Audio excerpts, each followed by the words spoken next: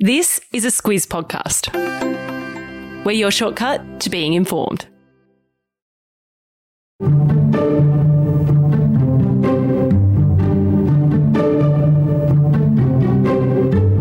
The French have voted to give incumbent President Emmanuel Macron another 5 years in the top job. It was a decisive win, but he faces a divided nation which is split between the haves and have-nots and differing visions about the future of France. In this quiz shortcut, we run through the election result, what's happening in France, and what it means for the world, including us here in Oz. Squiz Shortcuts is your backstory to the big news stories. I'm Eliza Harvey. And I'm Claire Kimball. Claire, the French election was a big event, and not just because it's one of Europe's biggest members, but because it comes at a time when France and its leader, Emmanuel Macron, is a significant player on the world stage. So let's start with the basics of the election. Voters had a choice between another 5 years of Eurocentric President Macron or a Eurosceptic in Marine Le Pen, who was making her third run for the top job. That's right, and the result was a lot tighter than in 2017 when the pair last met. In that election, Macron won 66% of the vote. This time his vote went down. The president ended up receiving 58.5% of the vote. That compared to Marine Le Pen. She got 41.5%, which in these days of close election results is really a decisive win for Macron. And interestingly, Claire, Macron is just the second president since the turn of the century to be re-elected for a second term. The last was Jacques Chirac in 2002.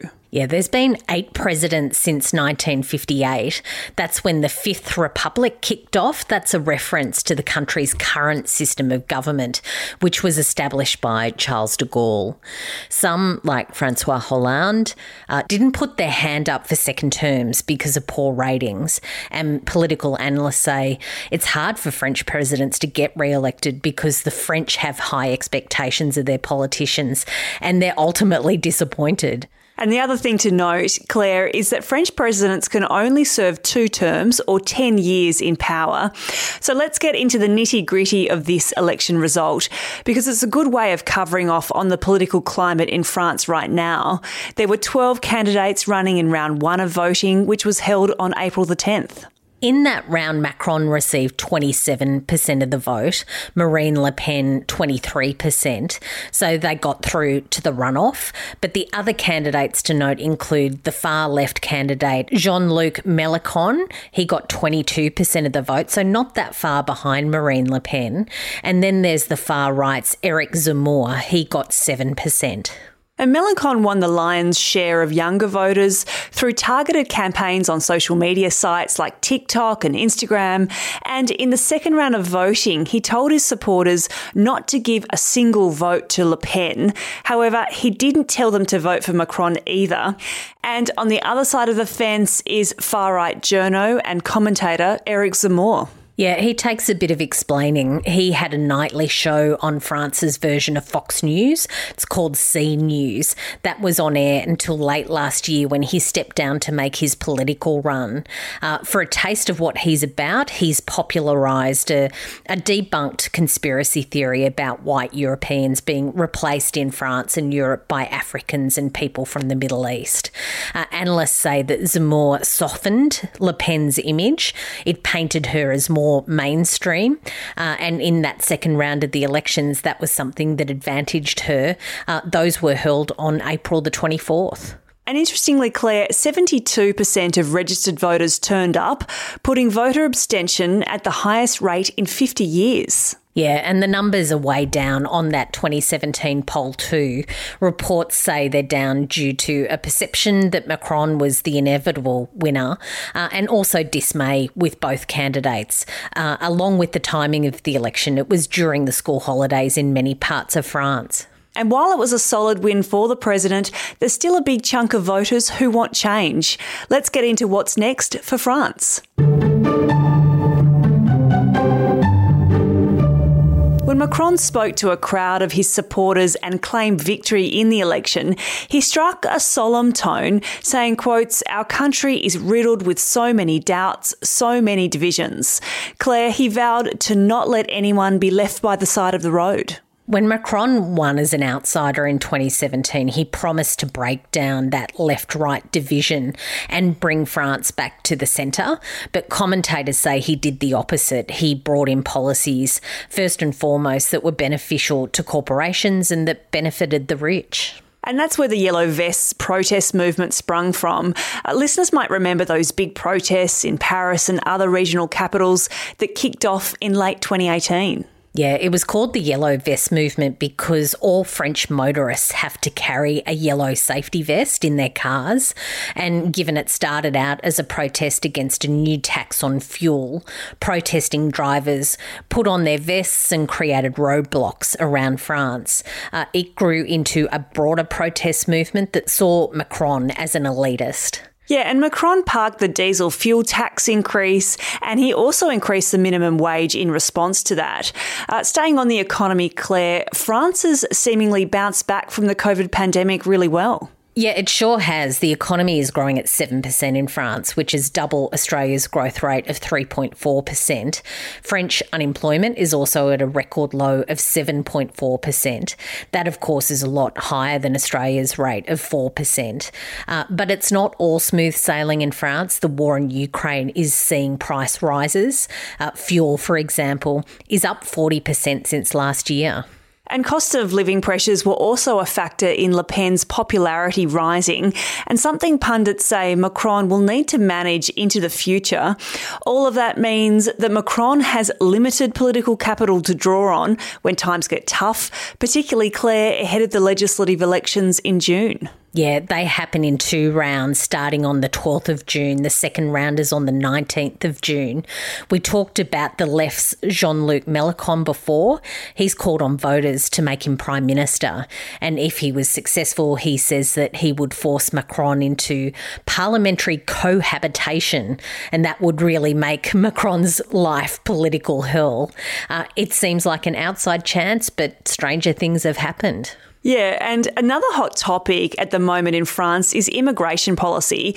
Macron is a moderate on that in comparison to Le Pen, who has a harder line. Yeah, but there is anxiety in parts of the electorate over immigration and border control policies. Macron said that he will push for the European Union to step up and have stricter policies to stop people from entering Europe illegally, amongst a range of other things. Keep in mind that France received about 100,000 asylum seekers last year, and there's been about 30,000 Ukrainians this year who have fled the war. But he was pushing back hard against some of Le Pen's more extreme positions. One of those was banning the Muslim hijab. He said that that would trigger a civil war. Remember, about 10% of the population in France practice Islam. And we can also expect to hear a lot more from Macron about climate change. He's outlined a very ambitious climate policy that includes the introduction of a European carbon tax to fast-track greenhouse gas reductions. He's also pledged to plant 140 million trees, to close large open-air landfills, and to reduce the country's reliance on gas, oil and coal. The idea is that that would be phased out altogether. So that's a wrap of what's next for the country domestically. Let's get into France on the world stage next.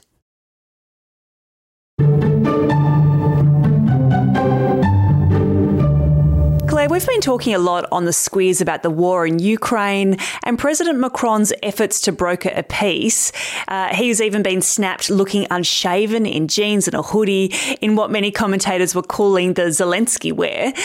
Claire, this is all a long way of saying Macron's election victory is a win for both NATO and the EU. Yeah, like other parts of Europe and, of course, the UK with Brexit, there are those in France who don't much like France being tied to those big European bodies.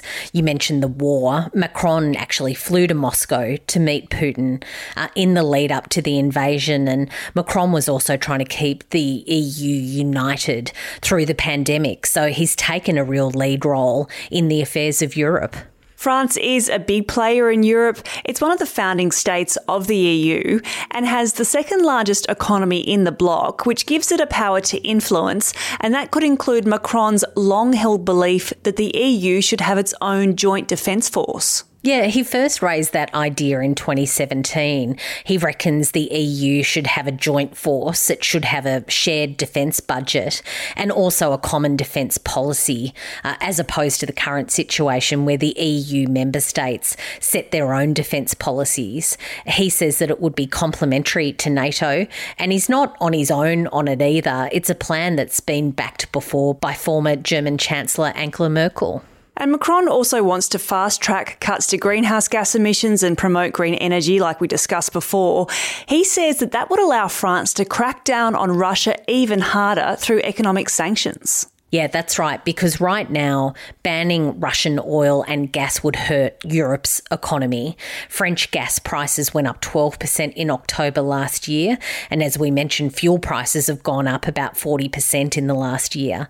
So if France and Europe become less reliant on those forms of energy from Russia, they'd be freed up to crack down more heavily on them. Claire, shifting focus away from Europe now and onto our region, the relationship between France and Australia has been very rocky of late. In September last year, the Morrison government made the surprise announcement to scrap a $90 billion deal to buy French-made submarines. Instead, the government signed a defence partnership with the US and Britain called AUKUS, which included a deal to make nuclear-powered subs. Yep, it's all coming back to me. Macron and his ministers were furious, saying that they'd been stabbed in the back. We were put into the deep freeze over that one. Macron was asked whether he thought that Scott Morrison had lied to him about the French subs project, and he famously said, "I don't think, I know." Things seem to be thawing slowly, but as recently as February, French diplomatic sources were still making it clear that all isn't forgiven.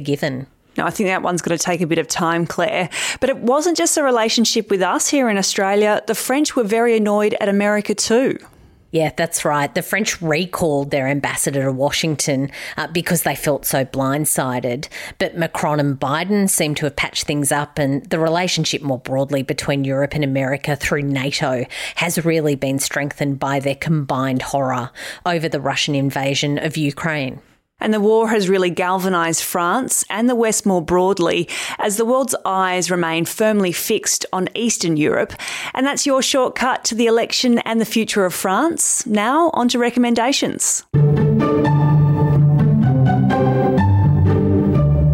Claire, I just can't go past the picture of Macron that was released by his office of the president sitting on the couch, quite relaxed, showing off his chest hair. They're calling it heavage. Now, I know that that is going to be one image we will not see from Australia's leaders on the campaign trail. Well, we can cross our fingers anyway, so let's keep them firmly crossed.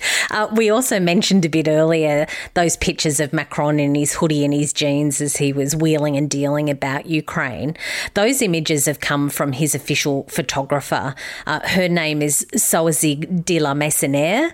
I've probably completely butchered that, but she's on Instagram, and her Instagram account that documents Macron's presidency is really worth having a look at. There's some incredible images of France and, yeah, there's lots of Macron, but it's just quite a good account to get a look at. That's going to be a tough one to not look at as we get into the European summer, Claire. Thanks so much for listening in today. If you like what you've heard, please tell people about the podcast.